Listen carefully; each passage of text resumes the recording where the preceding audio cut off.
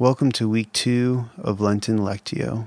During the season of Lent, we are turning away from sin and turning towards God to freely receive His grace and mercy and forgiveness in Jesus Christ. Today we are looking at Genesis 3, verses 1 through 7, and exploring where sin first came onto the scene. Now this passage may bring up lots of why questions. Why did God create a tree? Why did God do all this if He knew Adam and Eve would rebel? Today I invite you to try to the best of your ability to put those questions away and put yourself into the story. During the season of Lent, we are honest about our brokenness because we too rebel against God every day. We don't trust Him. We don't believe He is good, and we look to other things to put our trust in. We look to other things to find goodness and beauty in besides the Creator, the one who loves us. So as we enter into a time of confession and repentance, let me pray for us. Father, Son, and Spirit, we thank You for the Scriptures, and we thank You that You speak through them today. As we hear this story from our first parents, from their rebellion, in Your mercy and in Your kindness, may You show us how we relate to them and be honest about our own brokenness. Amen. So I invite you to make sure you're in a space where you are quiet and still and able to be present to yourself and to God and to the Scriptures. And as you hear this passage for the first time, see what sticks out to you. What part of the story do you relate to?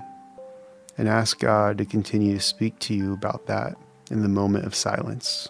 Now the serpent was more crafty than any other beast of the field that the Lord God had made. He said to the woman, "Did God actually say, 'You shall not eat of the tree in the garden?' And the woman said to the serpent, 'We may eat of the fruit of the trees in the garden, but God said, You shall not eat of the fruit of the tree that is in the midst of the garden, neither shall you touch it, lest you die.' But the serpent said to the woman, 'You will not surely die. For God knows that when you eat of it, your eyes will be opened, and you will be like God, knowing good and evil.' So when the woman saw that the tree was good for food, and that it was a delight to the eyes, and that the tree was to be desired to make one wise, she took of its fruit and ate, and she also gave some to her husband who was with her and ate. Then the eyes of both were opened, and they knew that they were naked. And they sewed fig leaves together and made themselves loincloths."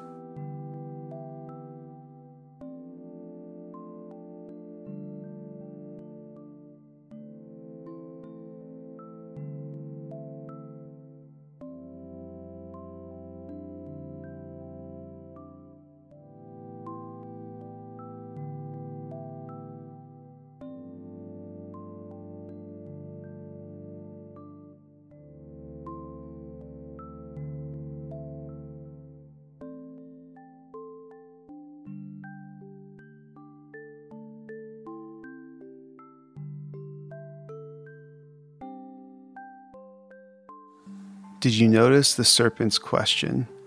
Did God actually say? Often when we find ourselves adrift from God and His will for our lives, when we find ourselves in patterns of sin, we often have fallen for this question. Did God actually say? That the serpent called into question God's goodness and care and love for His creatures. So as you hear this passage again, and as you reflect upon it afterwards in a moment of silence, think about, confess the sins in your life and how they may stem from not trusting God by listening to the serpent when he says, "Did God actually say?" Now, the serpent was more crafty than any other beast of the field that the Lord God had made. He said to the woman, "Did God actually say, 'You shall not eat of any tree in the garden?' And the woman said to the serpent, 'We may eat of the fruit of the trees in the garden.' But God said, "You shall not eat of the fruit of the tree that is in the midst of the garden, neither shall you touch it, lest you die." But the serpent said to the woman, "You will not surely die, for God knows that when you eat of it, your eyes will be opened, and you will be like God, knowing good and evil." So when the woman saw that the tree was good for food, and that it was a delight to the eyes, and that the tree was to be desired to make one wise, she took of its fruit and ate, and she also gave some to her husband who was with her, and he ate. Then the eyes of both were opened, and they knew that they were naked, and they sewed fig leaves together and made themselves loincloths.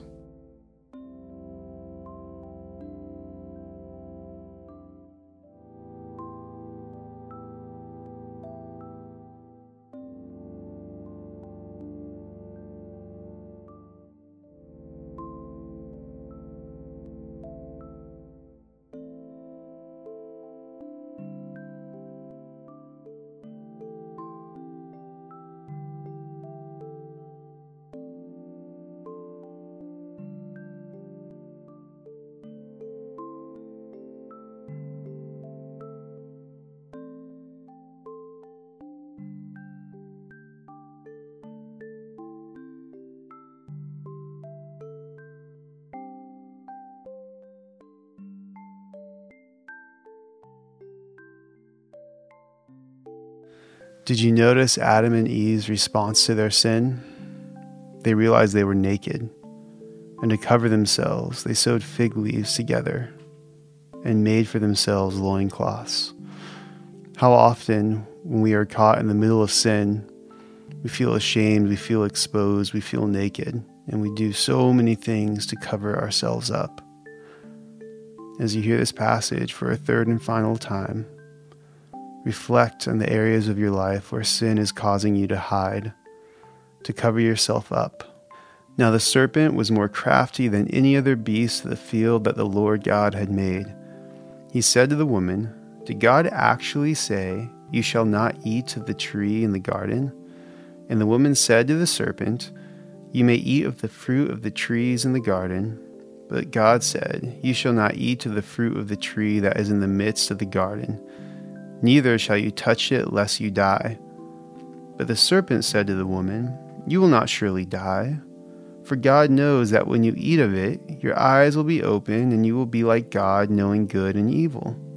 So when the woman saw that the tree was good for food, and that it was a delight to the eyes, and that the tree was to be desired to make one wise, she took of its fruit and ate, and she also gave some to her husband who was with her, and he ate.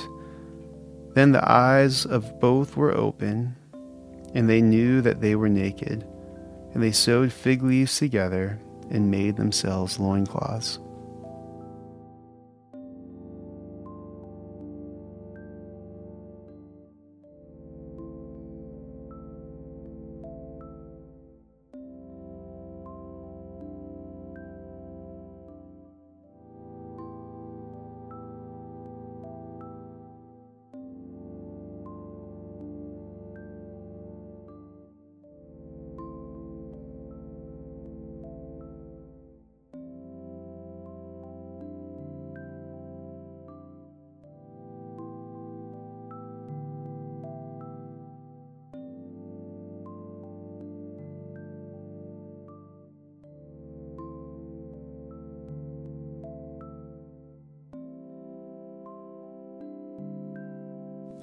If you continue to read Genesis 3, the Lord God comes after Adam and Eve, not out of anger, but with a broken heart, because his creatures, who he created and loved, rebelled against him. They decided to break relationship with him, often as we do. But he doesn't leave them there. He removes their loincloths and replaces them with the cloths of animal skin. And this is a beautiful point, pointing us to Jesus, who is sacrificed for you and for me, who stood in our place. Where you are unfaithful, Jesus is faithful. And that is why in this Lenten season, We confess our sins, we repent of them, we turn from them, and we turn towards God who forgives us in Christ Jesus. So brothers and sisters, hear this good news today. You are forgiven because of what Christ has done for you. God bless you.